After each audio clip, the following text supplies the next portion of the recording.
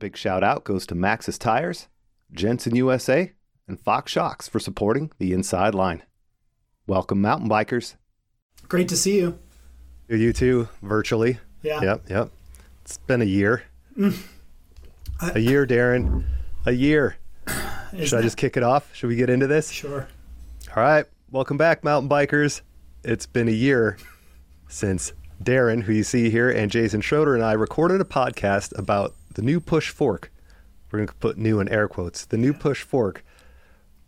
We recorded that a year ago. And for all you listeners out there, it's launched today, obviously. What we're going to do is revisit that first interview, and then we'll speak with Darren about what's changed and hopefully get some answers to fill in any of the gaps, any of the questions. But Darren, are you ready? Yeah, I am more than ready. All right, I'm ready too. All right, let's jump into the first interview, and we'll be right back.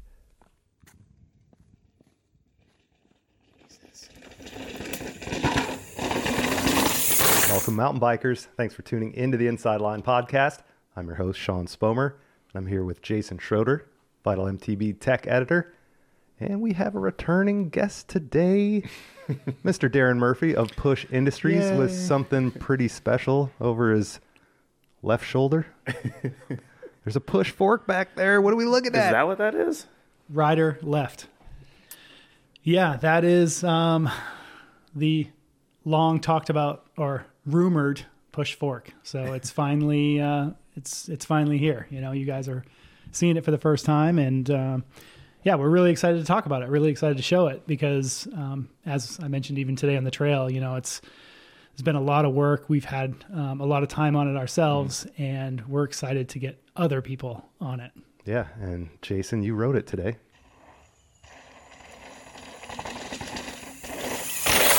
I did. Yeah. I had the pleasure of doing so. So I'm sure we'll get into that a little bit. Yeah, sure. For sure. Let's just start with it. How long has this been in the process? I mean, last time we were talking about this, you came over in 2019. Is that what we thought? I think 18. Okay. 18 or 19. Yeah. Yeah. And did that episode. Yeah. And you showed me a picture of, it was like a CAD drawing, I Yep. guess back then, but it's been a long time and now we're finally here. Like, Yeah. give us some background on what's going on with this thing. Yeah. I mean, it's, you know, obviously the short story that people know, you know, Push was a suspension tuning company. We tuned forks and shocks. Then we designed and engineered, manufactured our own shock. So then the natural progression, of course, as soon as we started with a rear shock, customers immediately went to, oh, awesome. So when's the fork coming? The fork is a much bigger project. And I would say that with rear shocks, we had a really good handle on. We made a lot of larger design components when we were a tuning company. So for rear shocks, it was a little easier for us to transition into, you know, like, hey, we're going to make our own. Not that it was easy, but we had a little bit more background. Mm-hmm. With a front fork, the first thing is it's a structure, right? It's supporting the front wheel and steering tube. You know, it's a structure to start with.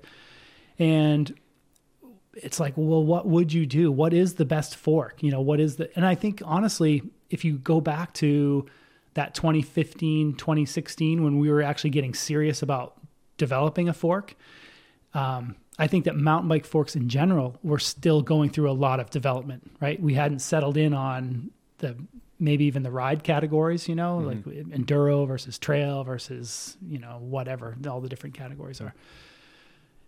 So for us, it was just like, hey, if we were going to build a fork, what would it be? And what is the best way to do it? And yeah, so that's where we started. So we started what ended up being a very long journey down the road of what's going to make the best fork. You know, should it be conventional? Should it be inverted? Should it be big stanchions, small stanchions? You know, the list is huge.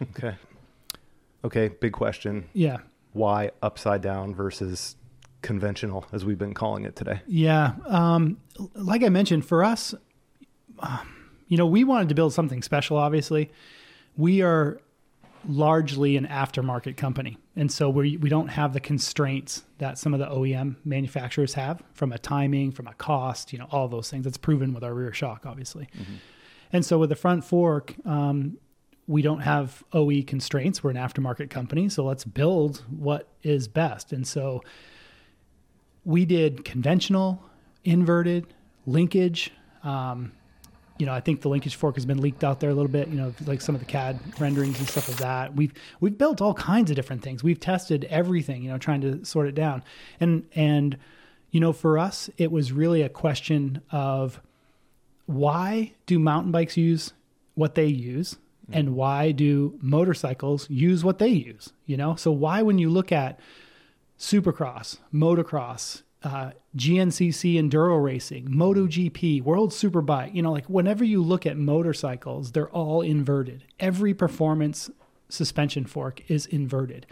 So when you look at the shocks, there's monotube and twin tube shocks in moto, right? That's what you get. Okay, so there's monotube and twin tube shocks in mountain bike. There's monotube and twin tube in motorcycle. Well, in motorcycle, there's pretty much all inverted, but yet mountain bikes are all conventional. Why is that?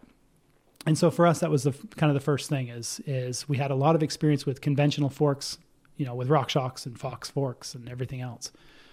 Didn't have much experience with inverted because who has one? Mm-hmm. And so we just looked at it and said, what would make the best possible product and why? Let's understand. Let's talk to motorcycle engineers. Let's talk to motorcycle suspension people. I have a lot of experience personally in motorcycle suspension prior to starting Push. But let's learn. Let's understand why an inverted fork? I mean, everybody throws out, there's a few things in the mountain bike industry. Oh, inverted forks, the seals and foam rings are always lubricated and that's good. But the forks are torsionally not as stiff and that's bad. And so we can't use them. Well, we wanted to kind of expand that and say, where are the boundaries? What is good? What is bad? Let's ask a lot of questions. Let's build some stuff. Let's see. Let's just build it and ride it and see what happens. And at the end of the day, we could build either one. We could go conventional. We could go inverted. The invert was the way to go from all-out performance. If it was not a factor of manufacturability, assembly, cost, what is going to be the best product, it's the invert. Did you build a conventional prototype or anything? No. We built some systems, but we never built the conventional fork. We designed a conventional fork, just like we designed a linkage fork. We played around with different linkage concepts. We've done a lot of things, but we never went through because it's one of those where we built some systems and started looking at things. And every single time on the design table, well, first off, we had a bunch of really excellent conventional forks. Let's just be clear about this, that the conventional forks that are on the market today are awesome, right? Hats off to the Fox and RockShox of the world because they do an amazing job building what they built. We're a different animal, obviously. So we had great conventional forks to draw from already. So the idea of us making a better conventional fork, I don't think, we don't have an ego to where it's like, if we were to build a conventional fork, it would be amazing. It's like, no, they already make really good conventional forks, but there's no really dedicated invert fork. And so that's where we kind of focused all of our resources, was to say, okay, if we were to build that level, at the level that current conventional forks are, if we were to build that or better in an invert, what would it be? Before we get into the tech and kind of the development, Can you give us just some of the general spec of what the fork is? Yeah, so it's really, this is the first fork we're building. It's geared towards the trail market. So same customer as our 11.6 rear shock, right? So we really, that sweet spot for us is that 140 to 170 trail bike. That's what this fork is. So this is a 140 to 170 trail bike or eMTB trail fork. So it works on eMTBs as well. The travel 140 to 170 can be adjusted in 10 millimeter increments. So anywhere 140, 150, 160, 170. That's your flavor. It's coil sprung, obviously.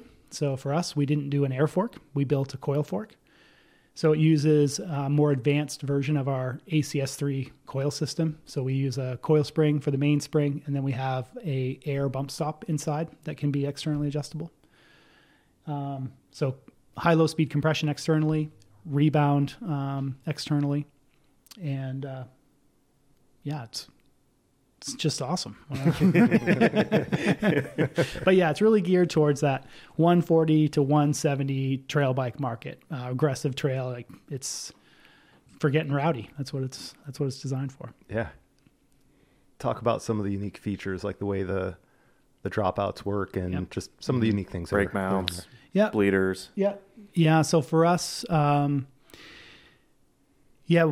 big thing was, well, first off, let me just say, I know the burning question. Everybody's first thing is going to be like torsional stiffness. Mm-hmm. You know, you stick the tire between your legs and you turn the handlebars.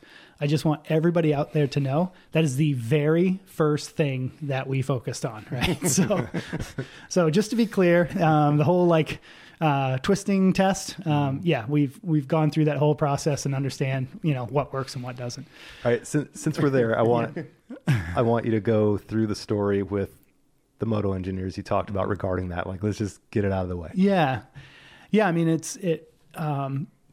again, if you go back to what we were discussing earlier, for us, it was really about understanding why do all these motorcycles do it successfully and we can't do it successfully on a mountain bike. That doesn't make sense. And so, I've just kind of talked to a bunch of, talked to some former colleagues, talked to some industry, moto industry friends that connected me with different engineers and different people. And we also had our own internal epiphanies about this as well. But a big part of it was when you're discussing, grabbing the front tire and twisting the handlebars with the guys in moto, they just look at you like they don't understand why you're asking them that, know? So like when you put the wheel between your legs and then you yard on the bars and see how twisty it is. Yeah. Okay. Yep. And they're just, the first question becomes, well, what are you doing? Is this a trials fork? Or, why, when are you in that situation? It's like, well, you're not, but that's, you can twist it. And so then it's like, well, no, that's not what's holding the wheel. The wheel's being held on the bottom of the tire. Right. Mm. So to make that test even legitimate, it's not a legitimate test, but even to make it legitimate, you'd have to actually grab your feet at the bottom of the wheel and then realize, you don't have anywhere near the kind of leverage you do when you're grabbing the front of the wheel.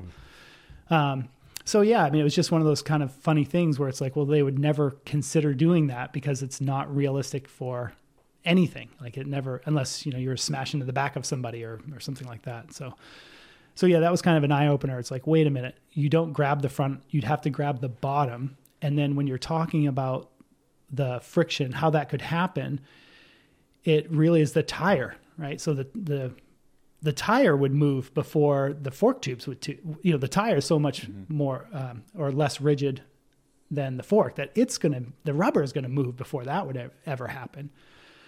And then, so you start to look at those things differently, and then you start to realize that torsional flex can sometimes be your friend because it has some, malleability to it, if that's a word, where you come through terrain and the thing can be off camber and do different things and kind of naturally kind of follow the ground, which we saw today, Yeah. So anyway, but the torsional thing was a big focus of ours. It was the very first priority that we looked at and tried to solve. And honestly, our first thought, we have to solve it. So we have to eliminate it, right? So we thought in our minds, we have to and we actually designed a system that locked the tubes. So the very first prototype that we built, the tubes couldn't rotate. They were actually locked, kind of like a head shock, right? If you've ever seen how like the lefties or the head shocks had kind of keyed, they were flat surfaces that bearings rode on. So we didn't do exactly that, but we actually did, the very first prototypes we built had locked tubes, and we were able to remove that lock as well. So we could test it back and forth. And we quickly realized that not only did the locked tube not really add any performance, but again, it was just another one of those insights where it's like, wait, we're trying to solve something that may not actually be, we think it's an issue, just like the whole marketplace. I think if you ask anybody who understands a little bit about inverted forks and mountain biking, that's the first thing they go to. Oh, they're flexy. And so we're like, hey, we have to solve it. Well, it turns out you don't have to solve it. What you have to do is figure out how to make it work for you and, where to tune it, where to tune the flex, where to make it, because you certainly can make it so it's bad. but you have to learn how to make it work for you. And that's what we've spent an exhaustive amount of time developing, was how do we build a chassis that actually, works. It's purposeful. Yeah. Which is why you see our kind of dual single crown design. You see the crown, wraps down, and that was an area where we needed increased stiffness. We learned about how the fork doesn't actually twist. It actually does this. And so we're actually controlling this kind of fore aft, not the actual twisting of the tubes. And so adding stiffness in certain areas to tune that out. But at the end of the day, accepting that, no, the torsional flex is actually beneficial. A lot of what you feel in hard cornering and kind of chattering, or the wheel feeling like it's pushing out, is because of things being too stiff. And if you could make that thing track a little bit nicer, like a mechanical grip almost, it's better. So, yeah. Yeah, we've looked at everything. Yeah.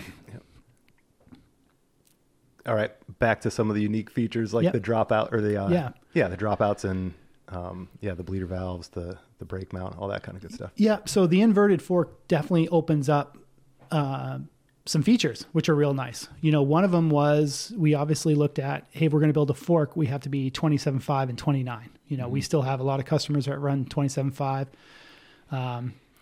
The head of our R&D program rides 27.5. 27.5 isn't dead, so it's still legitimate in our world. In our world, 27.5 is still here. And so that led to the dropout design. So we actually have removable axle lugs. So we call them axle lugs. And the axle lugs on this fork are removable. And so that just means that if you start off on a 27.5 fork and you buy a new bike and you want to go 29, you can literally replace the axle lugs and convert it to 29. So adjust the offset and the height and everything. The other thing too is, as the industry changes and bikes change, going from a 51 millimeter to a 49 millimeter to a 44 millimeter, offsets may not necessarily be locked down just yet.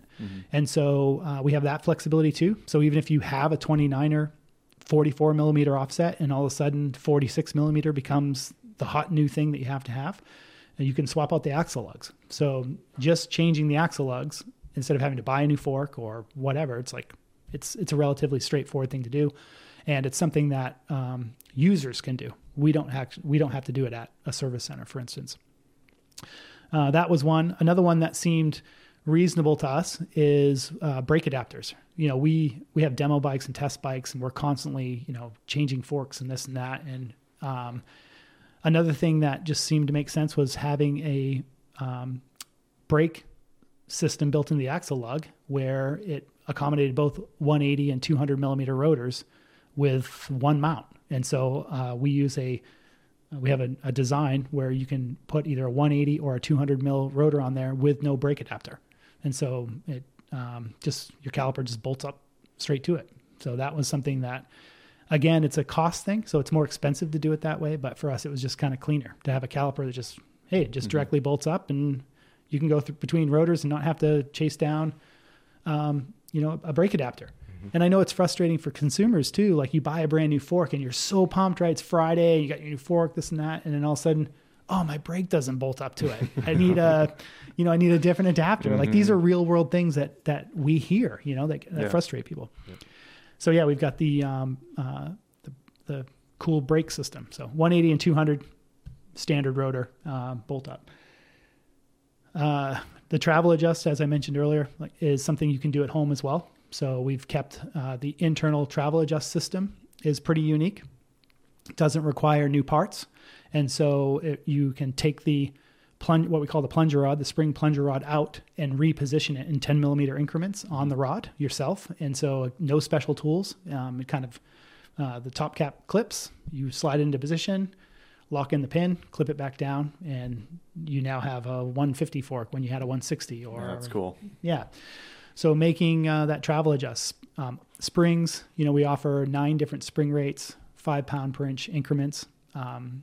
So getting on the correct rate, like a nice fine-tuned rate, because, air forks are very popular for their ease of fine adjustments, right? It's like, hey, I can just add a little air pressure, etc. So we do have the air bump stop, which goes from 0 to 30 PSI to control the ending stroke. It controls both how soon it comes in and how hard it comes in. So you can adjust the end stroke progression. And then with the springs, again, you just have that real fine-tuned control if you want to experiment, if you want to test new things, or if you're someone who, like right now we're in SoCal, this is your local, trail riding, but you do a Whistler trip every year, or you do a Moab trip or something like that, where you're riding different terrain. The ability for you to just have one spring rate firmer for that type of riding, and to be able to switch it out again, just in your garage, was really, really important to us. So that's a cool one. Cool. You mentioned servicing, like changing the oil and stuff. Can you discuss that a little bit? Yeah. Sorry, I keep turning away from the mic, but and so in the back of the fork legs, again, one of our engineers, kind of a clever guy, we have bleeding systems that we use for building our rear shocks. And he just thought, hey, why don't I just put a bleed port into the fork in a position where we can just draw out the fluid and, drain all the excess stuff and put new stuff in. So we do have kind of a quick service capability with this fork, where on the back of the fork leg, there's some set screw that you remove. You hook up the syringe with the bleed fitting, pop the little valve at the top, and you can just draw out all the old oil, just suck it right out, vacuum it out, dispose of that, and then fill the syringe with Freshie, screw it back on, pop that valve again, and then just push in your new lubricating fluid. You don't even have to take the fork off the bike. You don't even have to take the wheel off the bike. You can just kind of literally just do it. And so that's kind of a clever little feature. And again, because, one of the big advantages, as we all know, with invert forks is the foam rings and the oil seals are always submerged in oil. That's what, that's why they're so buttery smooth. That's why they're always perfectly lubricated. And so being able to take advantage of that feature and having clean fluid that you can just do easily, it's something where, every couple of months, it's just not a drag. Like you're like, I just feel like changing up my fluid right now because it's easy. You just do it. And so you have this great lubrication system based on the design of the fork. And then you have this ease at which to change the fluid. It's like, it just keeps it. I think most people, after you do like a lower leg service, you generally are like, whoa, man, this thing feels great. Wow. So for people who've had that experience, imagine just being able to, do a quick draw on the fluid. Just hey, let me take out the old stuff and put some new stuff in. Or, there's different fluids, different lubricity. It's wintertime. That's the other thing. Where we live in Colorado, during the winter, we tend to use a thinner fluid because you get some almost a damping effect from the fluid being so viscous. Yeah. And so that's another thing. If you live in a climate like ours where, hey, it's coming up on cold temps, I just want to put, 2.5 weight in there instead of 7.5 weight, so the 7.5 weight's really nice because it's nice and gooey and smooth and all that stuff. But in the wintertime, it's like molasses. So let me just change that out. It's little things like that. That's what we deal with. Again, being an aftermarket company, we talk to end users all the time. So not that the other guys don't, but I think we have a really strong database of customer feedback to draw from that. And that's where some of these features come from. Yeah, for sure. Yeah. Go ahead. I was just going to comment on kind of that matched with the ability to just travel at, 10-minute increments, the ability to change what front wheel size you're using, what brake mount, like all of the kind of modularity of it is awesome for like end user. Yeah. I mean, we'll probably get to the price point it hit because, it's on brand. But like, and that's kind of you guys' whole MO is that once you get on one of your products, the whole idea is that you'll have it for a long time. Right. And that opens the door for, you have a fork you can apply to multiple bikes over time. Yeah. And I think that's rad. It's really cool. Yeah. It's there's a lot of reasons we do it. The driving focus is customers, right? Customer experience is everything to us. And in today's day and age, it's not bicycle based. It's just global products, right? It doesn't matter what it is. Things have become disposable in this world, and it doesn't matter what the price, super expensive things are still disposable to a certain degree. And so part of it is that where we're like, hey, we want the customer experience to be something that isn't disposable, that doesn't come out next year with a new version of it. And now you've got the old one or whatever. So, I was telling you guys the story this morning. We had serial number 17 from May of 2015 shock come in for service, and we're stoked that, if a shock from 2015 comes into push and gets serviced, and gets fresh everything, and even the anodized knobs that are kind of dull, we put fresh dials. And so that's a big part. And I think in today's day and age, it's socially responsible, to not be disposable. We are a manufacturer.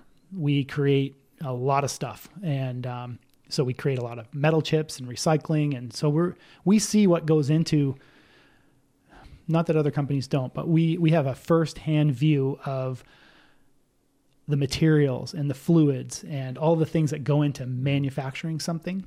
And so we definitely have a responsibility as a company where we look at it and say, we don't want to make something that gets thrown away. We don't want it to go into landfill. We don't want it to be recycled. How can we sell someone a really awesome product, provide a great customer experience, and something that lasts, that they feel like they're invested in? Yeah, for sure. Okay, made in the USA, just like your shocks are, right? Yeah. In Colorado. Let's get to the price and let's get to the weight, because those are usually some of the first two questions, right? How much does it cost? How much does it weigh? Yeah. Price is $2,600 US. And again, it kind of goes back to kind of our DNA. We, much like with our rear shocks, much like with everything we do, we always look at how can we potentially lower costs. And with this product, we did the same thing. We look at changing materials, doing different things. And at the end of the day, we always end up compromising the performance. And so we've kind of stopped doing that now. We've just decided we put all this effort into it and it never works out. So yeah, $2,600 US. You're getting a hand-built fork. It's just like our rear shock program, right? You're getting something that we make, we manufacture, we assemble. Like the whole process is in-house. And so we have our own quality checks along the way. We have our people's eyes on it. It's something where it's bespoke and developed by us and built by us and sold by us. And having operations here in the US, as everyone knows, is far more expensive. It's a decision we made years and years ago, and we've stuck to it. And there's no turning back at this point. So if you're a customer that's looking for the best product and the best product experience, that's what we're bringing. Okay. And how much do you weigh? So this version is comparable in weight to a 38 millimeter fork, but it has full coil. So that's the advantage that we have. So, this morning as we were talking and, asking you about why the costs are so high and what the challenges were to get it to perform the way you wanted to, the construction and the manufacturing process is fairly interesting with the bonding that you do. Nothing's pressed in. Can you kind of help or just explain why it's so tricky to make? Yeah. Yeah, for sure. Again, we kind of spoke about this morning about how we bond the upper assembly together, the steering tube into the crown. We're familiar with, creaking crowns and all of these things. So, again, no secret, we acknowledge those things exist. We didn't want that to happen to us. We've learned, why it happens and how to prevent it. For sure, our upper structure. So the whole upper structure is aluminum. It's all machined. The crown is made out of a huge billet block of aluminum. So the machine time on that thing the material cost is huge because aluminum is so expensive these days. But the time it takes just to make the crown is really huge. There's a lot of labor because it's not press fit together. Because it's not press fit and we're actually bonding everything together, we actually designed and engineered and manufactured our own mold systems. So these go into kind of a mold / jig system that gets the alignment right, because that's a big thing. And I think that's been a talking point for the last couple of years for sure, right? People have realized that the alignment, bushing tolerances, all of these things are really critical to get a mountain bike fork work really well. Mm-hmm. And with the inverted fork, we have a lot of really long tubes. And so getting that upper structure straight, parallel, like the precision it takes that's one of the things with an inverted fork. It's more difficult to make than the conventional forks. With a one-piece casting, the lower leg casting, magnesium, You cast it, you can come back, post machine it, put your bushings in. The bushings can be adjusted. You can tweak and burnish and do things to the bushings to kind of work with the alignment. We have less of that capability. So for us, it has to be kind of square out of the assembly jig. Mm-hmm. And so that's one of the things that, it costs more to do that. It's just, again, if we were going to build it, we were going to build it right. Mm-hmm. And when you have like a moto fork with dual crowns, it's easier to kind of fudge the alignment, not fudge, I shouldn't say fudge, but getting the alignment sorted is easier when you have dual crowns and things are bolted together. Mm-hmm. When you're talking about making a one piece upper assembly, you can't manipulate it after it's put together. It's like, it either is or it isn't. Mm-hmm. And so the precision that we hold, the tolerances that we hold for the alignment of that upper assembly is really, really tight, which is why we get, again, just great small bump sensitivity. We get the stiffness that we're looking for. But it's a super labor intense process. We've got machined aluminum tubes that are machined to very high tolerances. And then we have these jigs and fixtures and molds and different things that the upper assembly has to go into to make sure that it, sets perfectly straight. And that's the first thing that we have to do, right? That all that does is gets us to the upper assembly. So before we do anything else, like we've got to go through that whole process. Mm-hmm. And much like carbon bikes, I was saying to you guys this morning, one of the things with carbon is it just is so labor intense, and the manufacturers, there's just no way around it. You have to have people laying carbon into the molds and, by hand. That's just the way that process works. And same thing, like this upper structure, it's not something we can automate, or at this point, it's not even on our radar to be able to automate it, because it's really, it's like, white glove type service and someone who's really focused on building that thing. Sure. Sorry, go ahead. Was it the Marzocchi? Was it the rack or the RAC? Yeah. It was an upside down one? Yep. Was that a one piece, like kind of like an inverted, like a one piece magnesium? I think that might have been carbon. Was it carbon? I think Marzocchi back in the day, that red kind of fork. Yeah. I think that might've been a one piece carbon structure. I believe the, what's it called? The RS1, that RockShox tried that RS1 and that was, I think, wasn't that one piece carbon? So. Yeah. I think that was carbon. Okay. So it's been done that way, but does it just not work as well? Like, do you have any idea? I think, so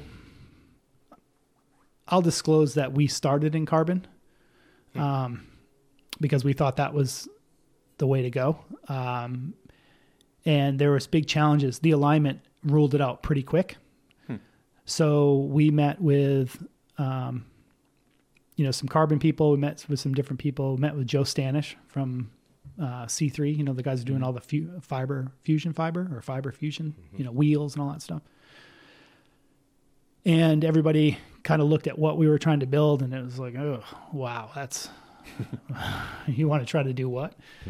And so for us, we abandoned carbon pretty early because all the experts said what you're trying to achieve, we don't feel confident achieving that. And so that's why we ended up with an aluminum upper structure. So I don't know, because to be honest, I haven't looked at an RS1 very closely. I definitely haven't looked at that Marzocchi very closely. But I think that in carbon, I know for us and what we looked at, the experts we talked to, we couldn't get carbon to meet our tolerance, demands basically. Interesting. Yeah. And that's the thing, right? So, we don't know because we never built the carbon, and maybe we could have made it work, but we did know that through what we learned, the alignment and having that upper structure built a specific way was going to be it's the foundation for making the whole fork work right. And so we weren't going to compromise with that.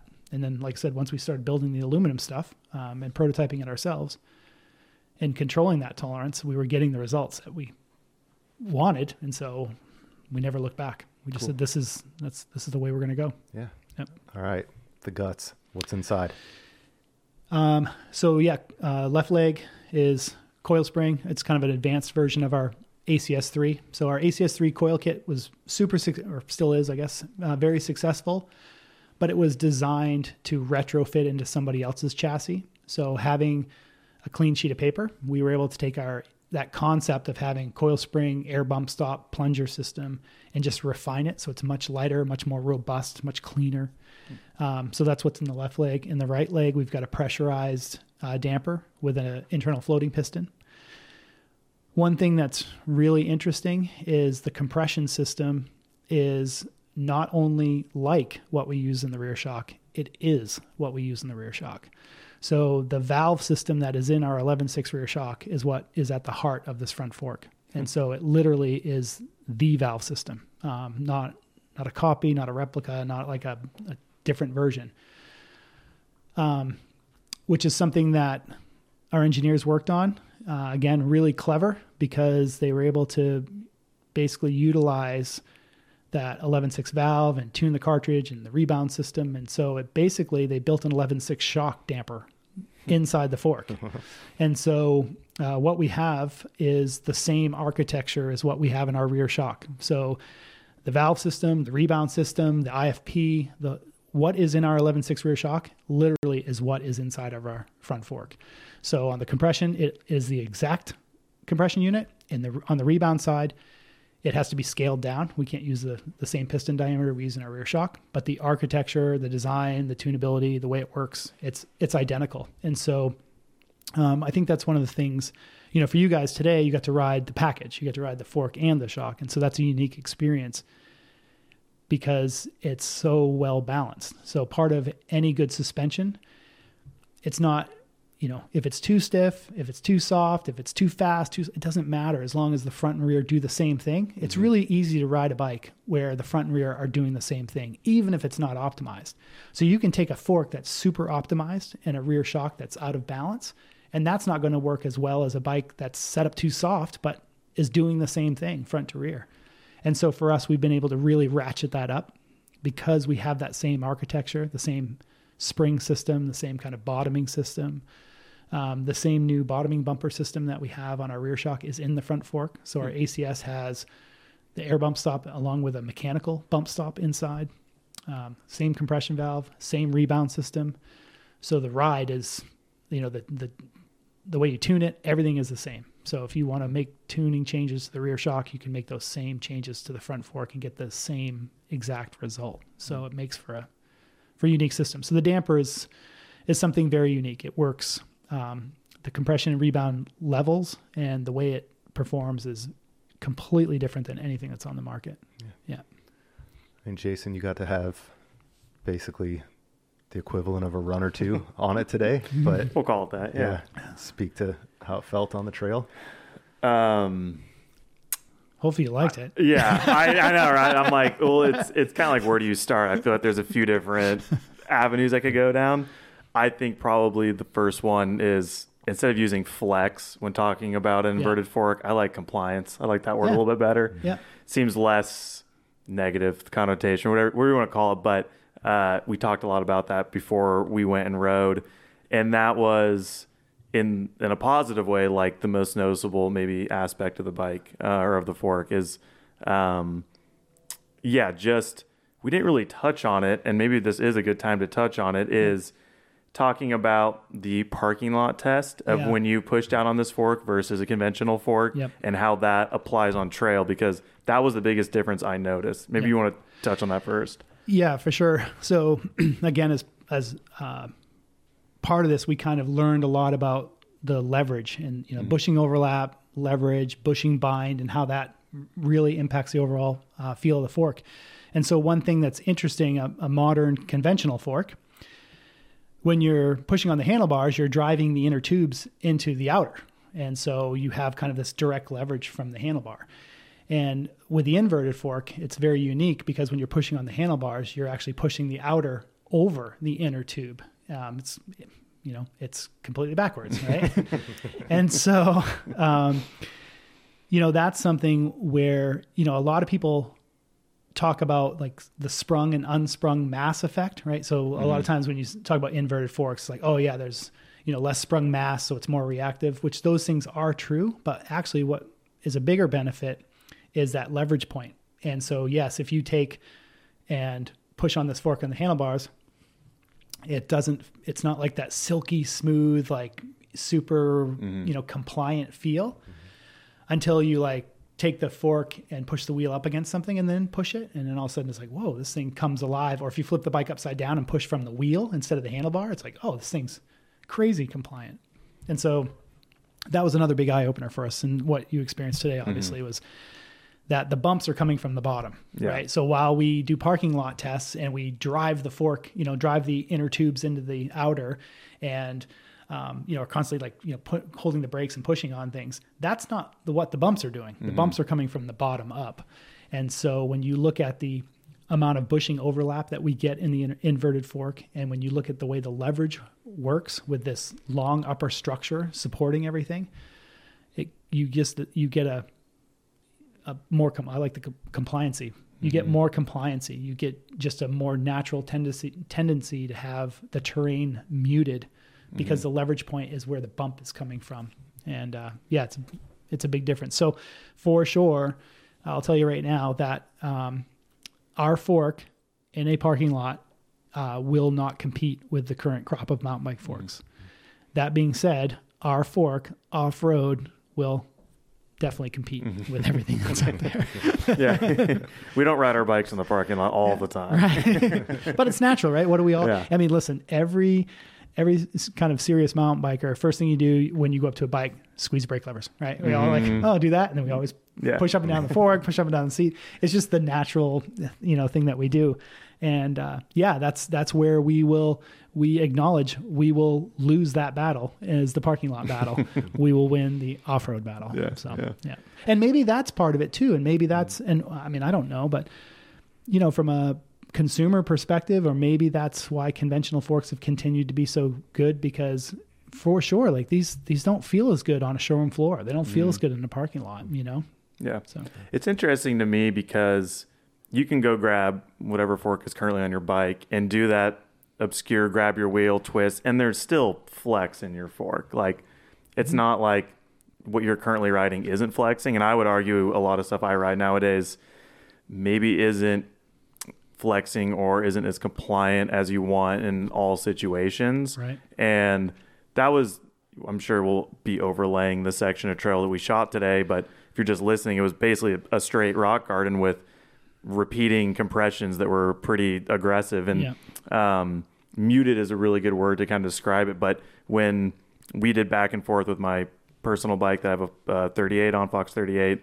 and then riding the push fork, and just the kind of fore and aft jarringness of a 38 versus this just more mirroring the ground and not feeling as much of like those impacts was probably like the biggest difference. Like the magic carpet kind of feeling that, it's kind of hard to explain because it felt really different from a lot of stuff I've ridden, but in a good way. It wasn't flexy, but it was not stiff in a good way. It was like when you want your suspension to feel like it's not binding, it's doing what it wants to.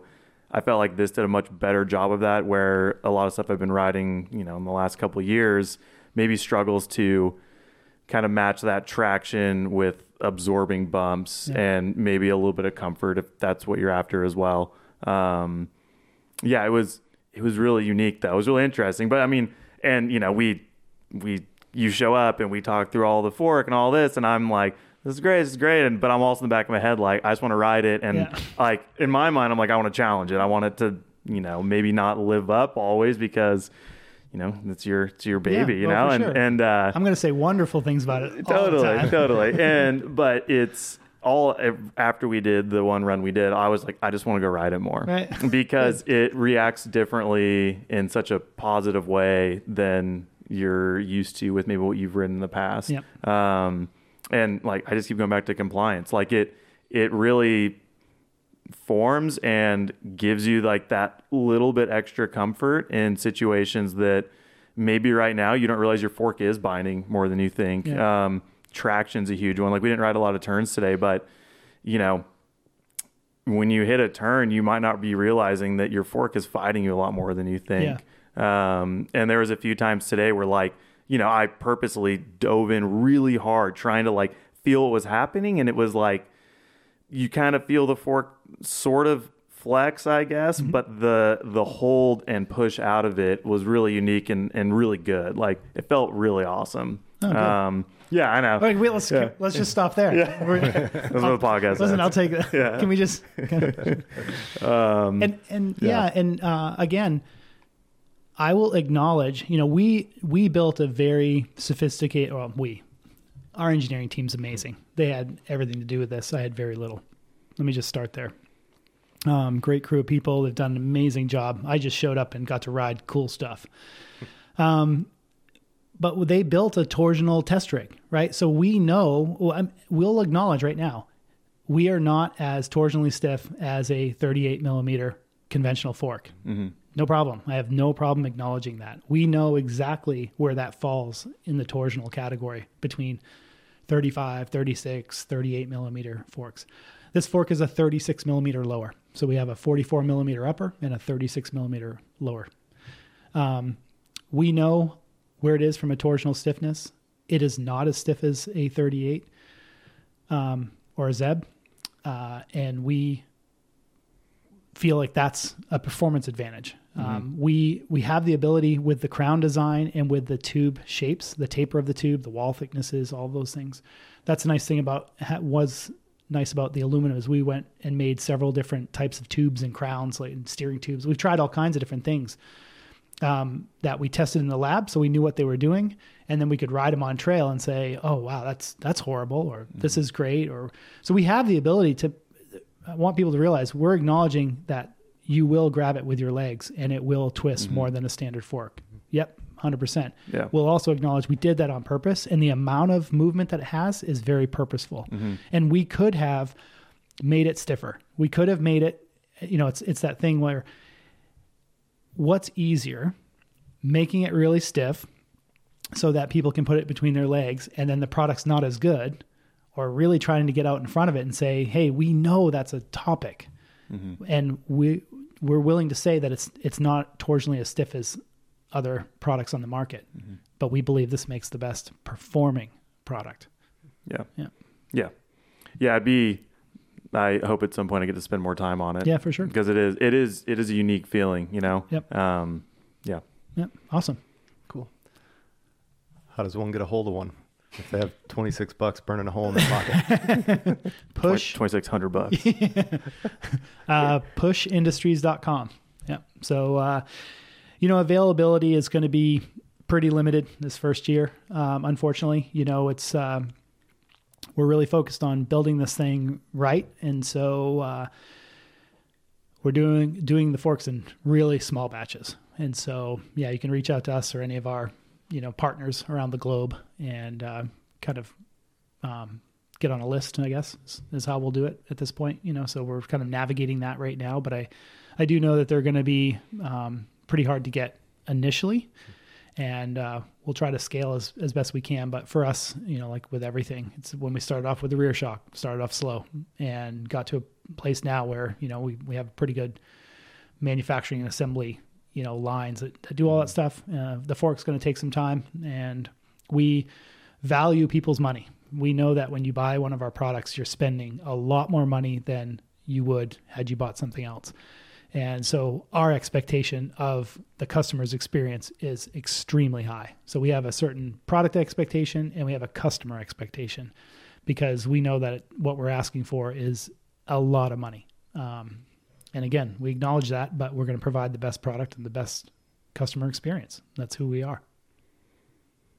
Cool. Boom. Yeah.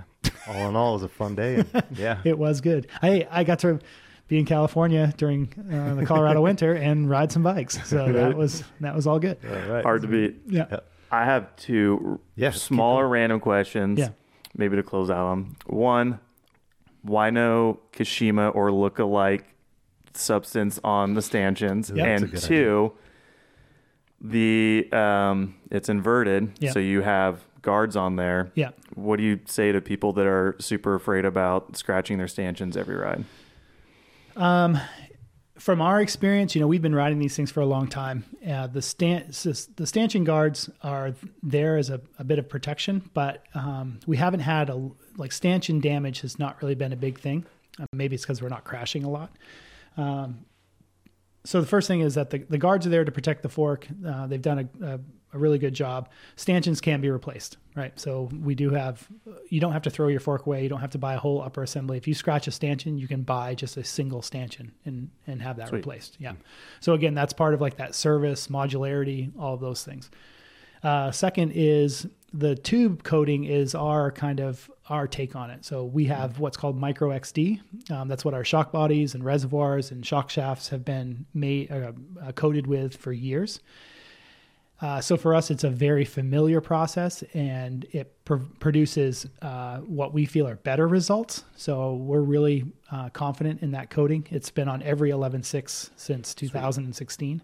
And so that's what the stanchion tubes are actually. So the inner tubes or stanchion tubes are micro XD coated, which is a coating that's been great. And if you do scratch one, we do have that replacement. Another quick feature, talking about the fork guards. So right now I'm running no fender and I have just the cable hanger. So I have the fork guards are threaded. You have a cable hanger to hold your front brake cable. And then we do have the option for a little loop brace that connects the two fork guards so that you can just zip tie or Velcro a traditional fender. Mm-hmm. So you can have a traditional rear mounted fender, which is just kind of makes things easy as well. Yeah. Yep. Sweet. Cool. I'm good. Good to go. Yeah. Mm-hmm. Let's go lock him in the bathroom and you can go take more. I know. I know. Yeah. I'll just get you guys another one. Yeah. And that's not a production color, by the way. That's custom. And they're 3D printed guards as well, right? Yeah. Yeah. So that's that's the thing. What you guys rode today is one of our longest term prototypes. So yeah, this is we're in full production now, but yeah, this fork has seen a lot of different rides, a lot of different places. And Jason smashed it pretty good today. So no, yeah. Thank you so much. Time to be retired. No, thanks you guys. That was super fun. Yeah. Thanks, awesome. Darren. Okay. Cheers. We're back. Darren, biggest question. What took a year? We had a working prototype that Jason rode. We posted footage of it, all that. We had it in our hands. We were looking at it. Yeah. Super hyped. Oh, a couple months out. Who knows how long? Here we are a year later. Can you kind of walk us through why it took so long? Yeah, honestly, it was a really big surprise. It comes down to one thing, which is, I'll have it right here, actually. This outer tube. So the outer tube of this inverted fork is really complex. Carries a lot of load. Anyway, it's a seemingly simple part, but it's actually a very technically advanced part. So long story short is you can't get that specific aluminum. You have to have custom drawn aluminum tubing to start with on that particular tube. Okay. And when you say outer tube, you're talking about like the upper fork leg that's pressed into the crowns or bonded to the crowns or whatever. Okay. Yeah. So the outer tube. So basically we have the stanchion tube and the outer tube or the upper tube. And so for us, that upper tube, really difficult part. So long story short, we struggled for at least a year trying to figure out how to get that tube made correctly into the specifications, because we have a very strict specification on that outer tube. We tried making it ourselves. We went through a whole series of things until we were finally switched on to the oil and gas industry. And so I didn't realize that the oil and gas industry here in the U.S. Makes really high precision tubes and fittings that go on these big pumps and stuff. So anyway, we finally found a company. We found a couple of companies here in the U.S. that could make what we call the blank. So we need to start with a blank outer tube, and then it comes to push, and then we machine all the seal glands and retaining ring grooves and bushings and all the critical stuff. We do the final finishing here. So we through oil and gas found a vendor. The vendor started working with them. They were making prototypes. Everything was going great. And so we spent about a year building the chassis and testing it before we ever rode a fork. The first thing was getting this outer tube made and then testing it, breaking it, understanding the structure. All good. So all the testing went great. Then we started riding the forks, obviously. So we did that for a year. So we were testing and riding, and everything was great. So in November, would have been November of 22, So November of 22, we place an order for production tubes. We'd gone through several rounds of, making them 50 at a time with this particular vendor. And everything was great. They knew what the expectations were. And in November, we sent an order over to have production run. At the same time, we were scheduling all of our internal production here at Push. So that's all going swimmingly. I meet up with you guys in February, and we're riding the pre-production forks, and back at Push, we're making parts. We're getting ready for Sea Otter, obviously. We go to Sea Otter and show this thing. And then the vendor for the outer tube comes back and says, we can't do it. It's too big of a job. And it's like they can make the tubes, but the numbers were just too big for them? Correct. So, and we had been upfront about what we were going to need. Mm-hmm. And so anyway, the long story short is they just basically said, hey, we can't do it. We tried to negotiate with them, and ultimately they said it's just not going to happen, which left us in a tough spot. And so we now had to find a new vendor or another vendor, vendor, and go through that whole process of qualifying the tube again, because it has, we have to go through all of the testing process. And fortunately, the testing process is done in-house. Our engineering team had built all the test rigs and everything. But we had to find a new vendor, have prototypes made, put them on the test rigs, bend them, twist them, break them. And, some of these tests are, like we have a 4-aft cycle test that is like 500,000 cycles. And it takes 9 days straight. So the machine sits there and, bangs this thing back and forth, and it takes 9 days.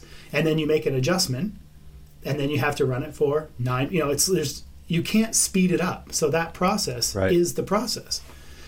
And so a big part of making the fork is all the durability testing. So anyway, we had to go through that entire process again to qualify this new vendor and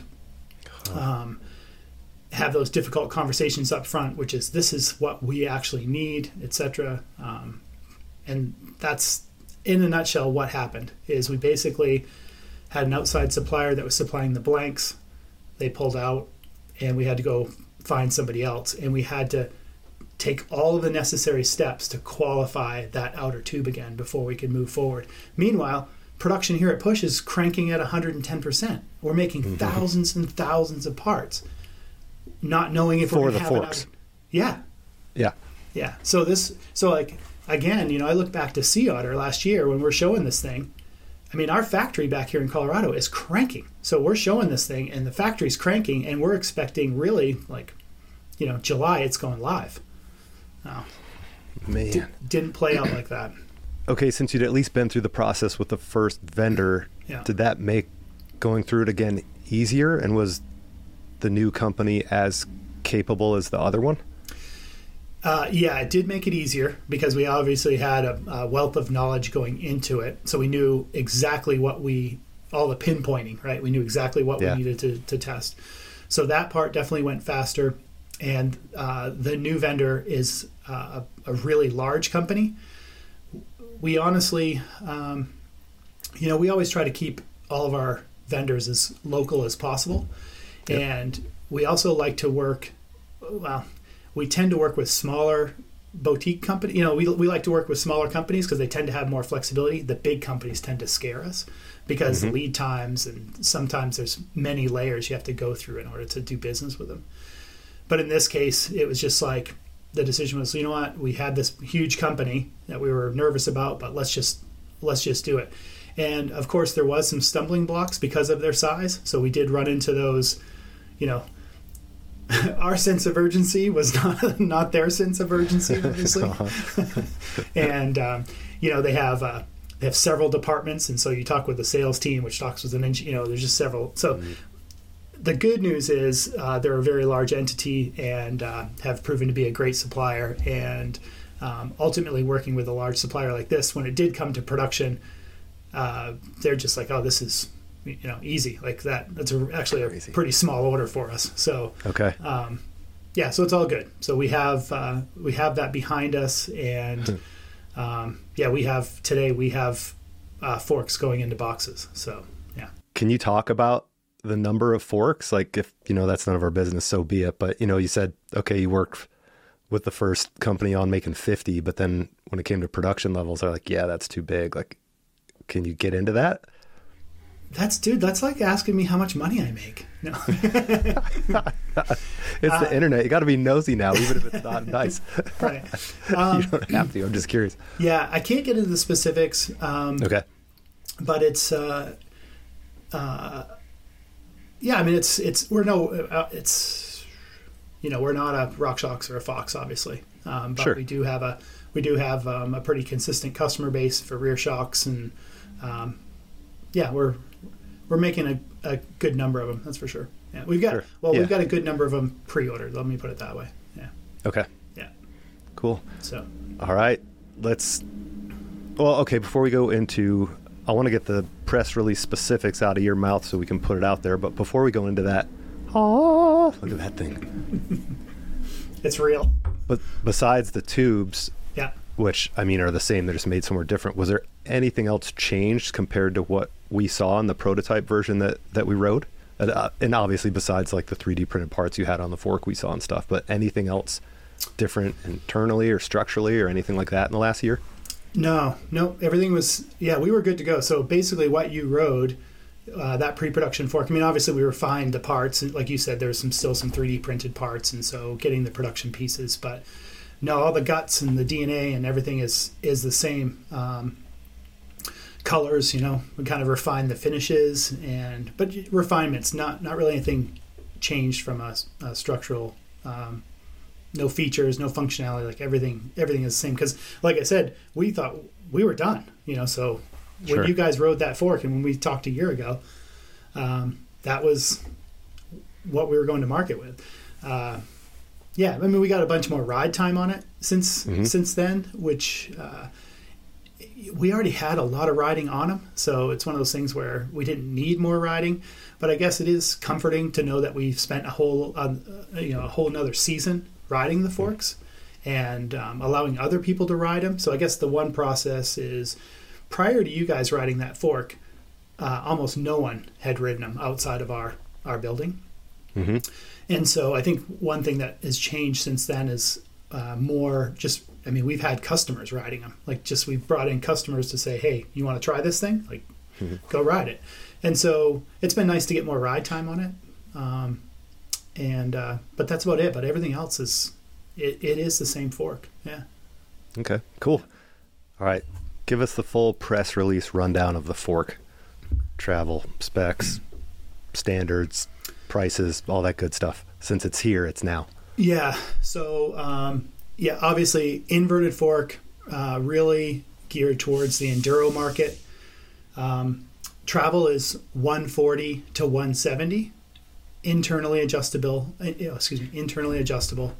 And I'd have to go back and listen to that previous interview, but it's the travel adjust system is really clever in the fact that it doesn't require special tools or parts. So the internal pieces can just be adjusted in your garage or at the shop or whatever.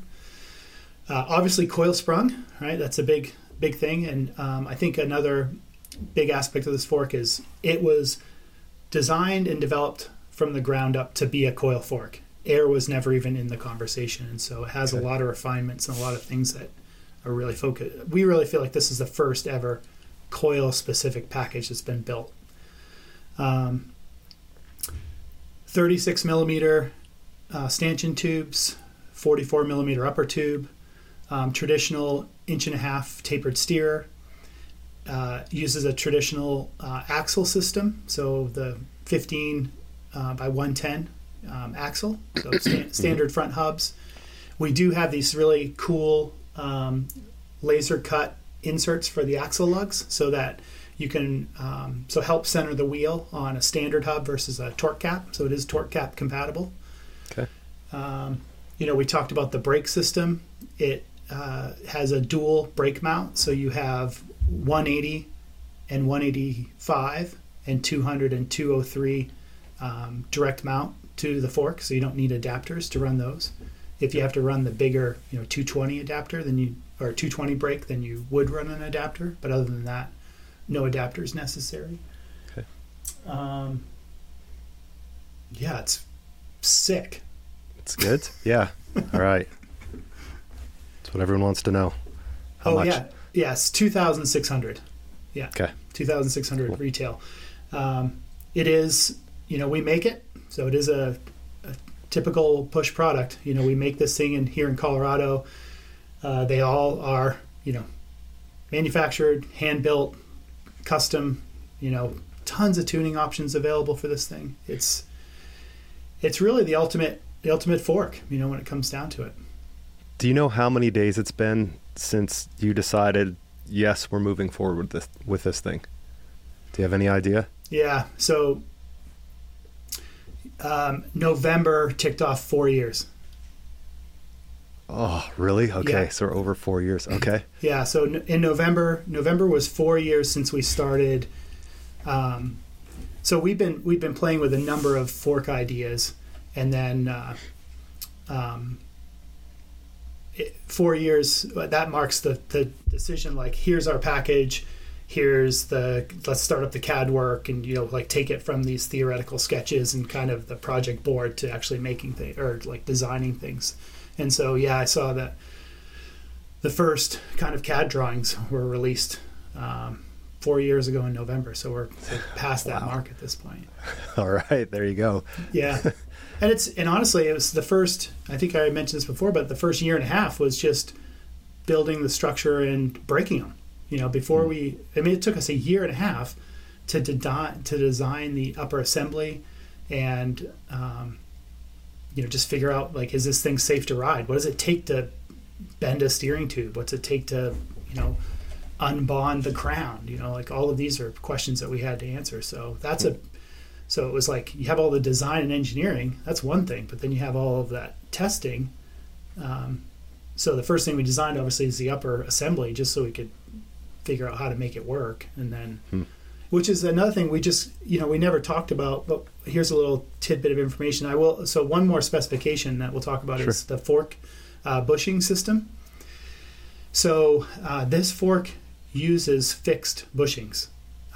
There's been a lot of speculation that the fork uses floating bushings. It does not.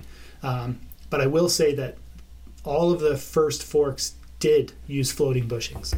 And so the original design was to use floating bushings, and we went through several iterations of that. We really felt like that was going to be a key component to the structure.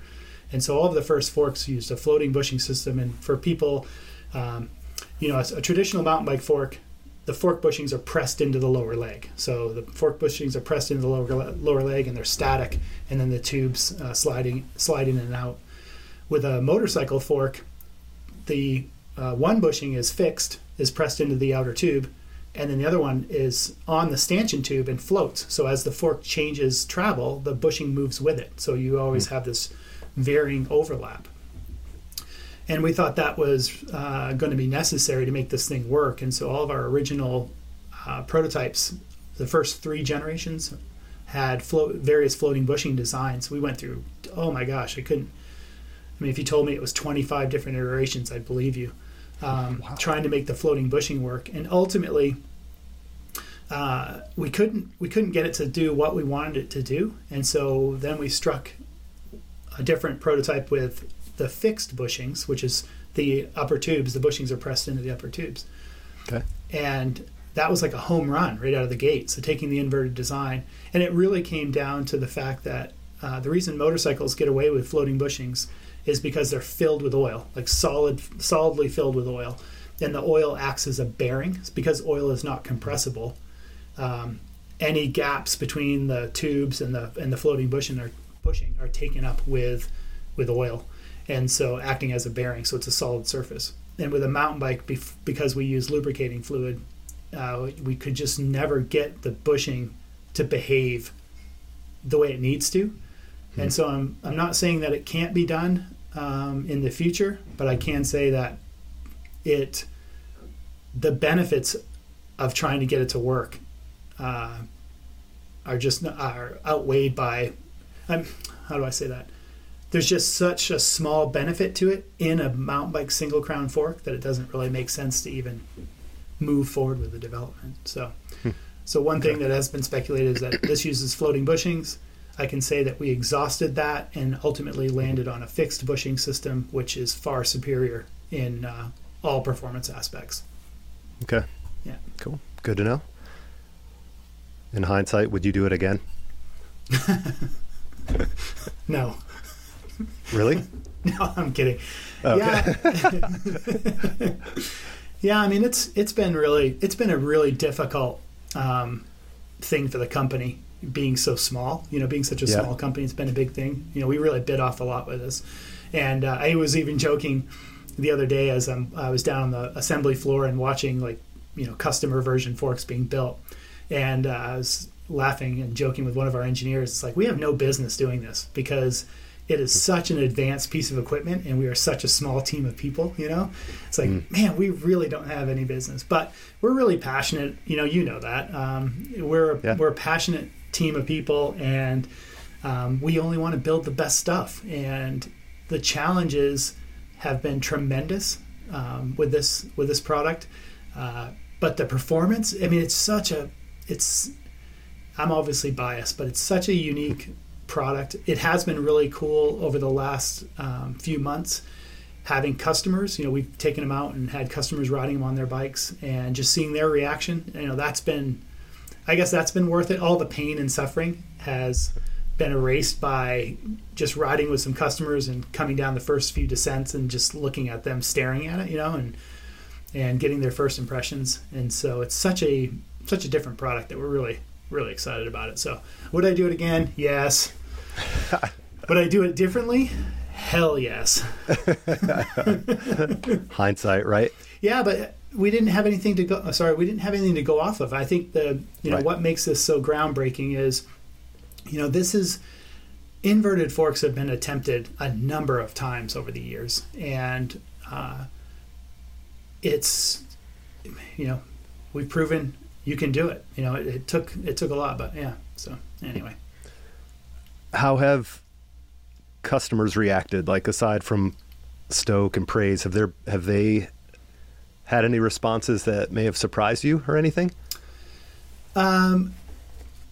No, the responses have been what we were hoping for, which is good. Mm-hmm. But I will tell you one kind of anecdotal story that's pretty great.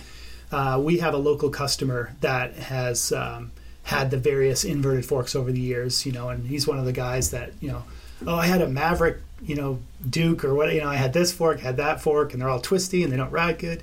And anyway, so I ran into him on the trail a couple of years ago, and he saw the prototype on my bike and was immediately like, whoa, that thing's crazy. I really want an inverted fork. And he's like, here, let me twist it. And I'm like, no, dude, you can't even get near this thing. Yeah. And so he was kind of surprised at my reaction. Like, no, you can't touch it. You can't do anything. And so anyway, over the next year, I would run into him, every once in a while. So probably 5-6 times over the year I ran into him, and I always had a different version of the prototype or a different fork, and he was so interested in twisting it, because everybody wants to grab the front wheel and twist the handlebars. Yeah. So fast forward to last fall, basically said, hey, do you want to try one of these forks? And of course he's like, yeah, absolutely. And I said, the only way I'll do it is if, you give me the bike, we'll install the fork, I'll meet you at the trailhead. And you can't touch the fork. You have to agree to just ride it. And so he's like, yeah, 100%. So we started up the first climb, and then we come down the first descent. And this first descent that we do is maybe like 14 minutes long. And so we get to the bottom, and he's just, grinning ear to ear. And I was like, what do you think? He goes, man, it's just incredible. It's like the stiffest thing I've ever ridden, and it's just the performance, everything about it. Okay, great. And I said, okay, cool. So now twist it. And he's like, no, I don't need to. I'm good. I just rode it. It's super stiff. And I was like, no, I want you to twist it. No, I'm good. I said, listen, I need you to do this for me. And he's like, oh, okay. And so he gets off, and we're with a few other riders, and 2 of the guys that were with us didn't know why we were doing that. They were just like, what is he doing? So he gets off and he grabs the handlebars and twists the front wheel, and he looks up at me and he's just like, wait a minute, like it does twist. And I was like, yeah, it does. Yeah. And I said, it's like, what do you think? Well, but it's so stiff on the trail. It's like, yeah, because that test is just, if we could get, if we could just get you to ride it, ride it before you twist it. And, and we've talked about that. That's one of the hurdles that we're going to have to overcome is don't twist it, just ride it. Because we'll tell you right up front that if you do that test with a traditional fork and do that test with our fork, ours is going to move more than a traditional fork, but that test doesn't mean anything on the trail. So anyway, that was a really great one. So that was one of those where, he just didn't care. He's just like, cool. Like he put so much in his mind. He had put so much focus on that twist movement. Yeah. That's the make it or that dictates whether or not the fork's good. But having ridden it first, he was like, oh, I guess that test doesn't actually mean anything. So. Yeah, and it's cool he's had experience on other inverted forks because I'd imagine most people haven't at all. Yeah. I mean, it's very few, right? I mean, there's not a lot of people, and especially at this level, like having a real enduro fork that'll take a punch. And so there's been very few offerings, which was the challenge for us in developing it. It's not like we had a bunch of stuff we could ride to compare it to. Other than, I mean, the Intend fork was really the only one we could get our hands on that was, targeted towards this category, and that, that's a very different product than what we've built. So. Yeah. Awesome. Yeah. All right. Since we had that first interview and covered all the main stuff, we'll end with a fun one right here. Yeah. We just asked this question on our forum. What one industry standard would you change that exists right now? And you can pick more than one if you want. Well, knowing what we know today, steering tube. So, all the fork manufacturers know that the current steering tube is not adequate. So an 1.5 inch tapered steering tube is not adequate for a single crown fork, and it's kind of the thing that is dragging down enduro category forks. So if we could, the stiffness, like, is it not robust enough? Yeah, I mean, the interface between the crown and the steering tube diameter, all of that is, I'd be willing to bet that if you got the top, 10 fork engineers together and asked them about the steering tube, they'd all cringe. They'd be like, oh, yeah, we wish it could be bigger diameter. We wish we had different overlap. We wish the configuration was different because, that, again, going back to that kind of like, inverted forks, you twist them. It's like, no, the steering tube and crown interface. So that's why when you look at, obviously our fork has a very unique steering tube and crown interface. The overlap of the crown, the design of it, it's very unique. And so, yeah, one industry standard that I think could be improved greatly, knowing what we know today, is that steering tube interface and making the steering tube larger diameter. We joke when we see, like a 1.8 tapered standard, like 1.8, but turns out, man, that makes a lot of sense because there's so much loading. When we have a dual crown fork, it's completely different. Dual crown, totally different story. But when we're talking about a single crown all over, fork, yeah. And one of the things that we did, we also thought that all of our first forks, by the way, here's another little secret. All of our first forks didn't use the 1.5 tapered steering tube. They used a crown extension. Similar, there's a brand out there that was doing that, and then no one else was doing it. And we thought, it seems like that would be the way to go. And so originally we used a slightly smaller steering tube that had more, like the crown had an extension built into it. And turns out that was not the best way to go. The reason why like Fox and RockShox were using the 1.5 is that really is the best from a stiffness and strength, etc. Okay. But anyway, yeah, industry standard steering tube. If we could make that steering tube bigger diameter, and maybe a 1.8 to a 1.5 taper or something like that, man, if we could make the steering tube has such a huge impact on the fork's performance when in a single crown. Okay, interesting. Yeah. Wow. Yeah, and that's the thing. Like I can say that from a fork perspective, the axle standards are adequate. Like the axle standards seem just fine. Yep. Yeah, it really comes down to that 1.5 steering tube. So, all right. That's so interesting. so if the industry does a big switch after this conversation, can somebody please just give me credit for saying it publicly? We need. All right. We need We'll bigger count standards. it. It'll be documented. I know they've showed the 1.8 steering tubes at Taipei show and stuff, but if it actually progresses, can I just get credit, please? All right. Sounds good. We'll count it. Thanks. Yeah, you got it. Pushindustries.com, right? Pushindustries.com. Yeah, it's been a fun ride waiting and texting you every other week. Is it ready? Can we put the show up yet? Is it ready? And I'm glad we finally can. Well, and the best part was when you were late last year when you were joking. It's like, dude, it's going to be a year. I'm like, no, it definitely won't be a year. Well, turns out, it's a year. It's about a year. Yep. Round numbers, nice and even. Yeah. Awesome. Cool. Awesome. Thanks, Darren. Appreciate it. Super appreciate the time, as always.